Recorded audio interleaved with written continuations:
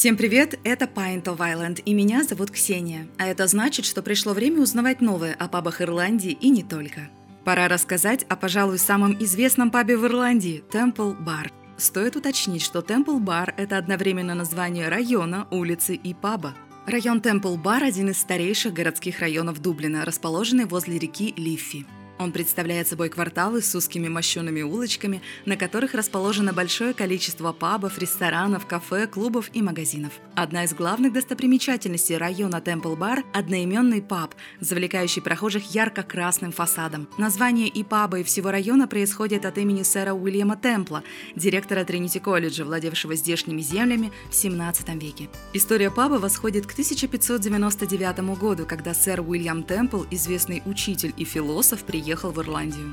Свой первый дом он построил на недавно освоенной земле на углу Темпл Лейн и улицы под названием Temple Bar. Кстати, слово «бар» в названии означает вовсе не то, о чем бы вы подумали. Изначально оно писалось с двумя буквами «р» – «бар» и означало «территория возле реки». Подразумевалась, естественно, река Лиффи, на которой стояли владения сэра Темпла. Со временем одна «р» отпала, и сегодня название как нельзя лучше отражает сущность района.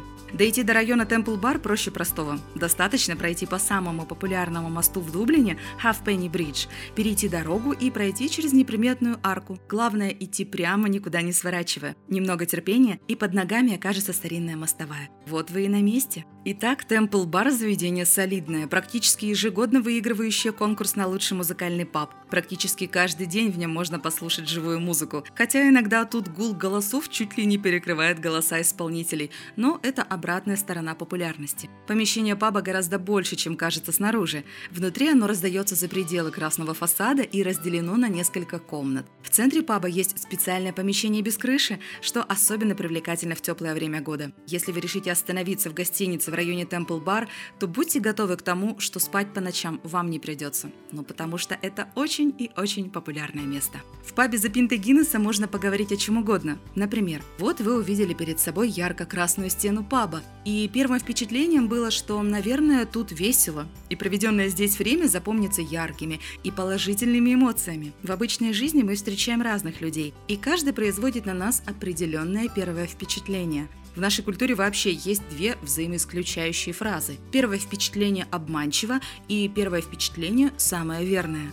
Видимо, кому что чаще встречалось, тот такой вывод и делал. А вообще психологи доказали, да-да, они умеют и это, что подсознательно мы больше расположены и доверяем людям, которые внешне и по манере поведения схожи с нами. Многие этим пользуются. И потому, казалось бы, человек, столь похожий на нас, оказался совсем не таким и разочаровал. Так дело в том, что он просто другой, и первое впечатление скорее создано для того, чтобы его учитывать, но не принимать на веру на все 100%. А что об этом думаете вы? Это Pint of Island, и меня зовут Ксения, и скоро я расскажу вам еще про какой-нибудь отличный ирландский паб, и не только.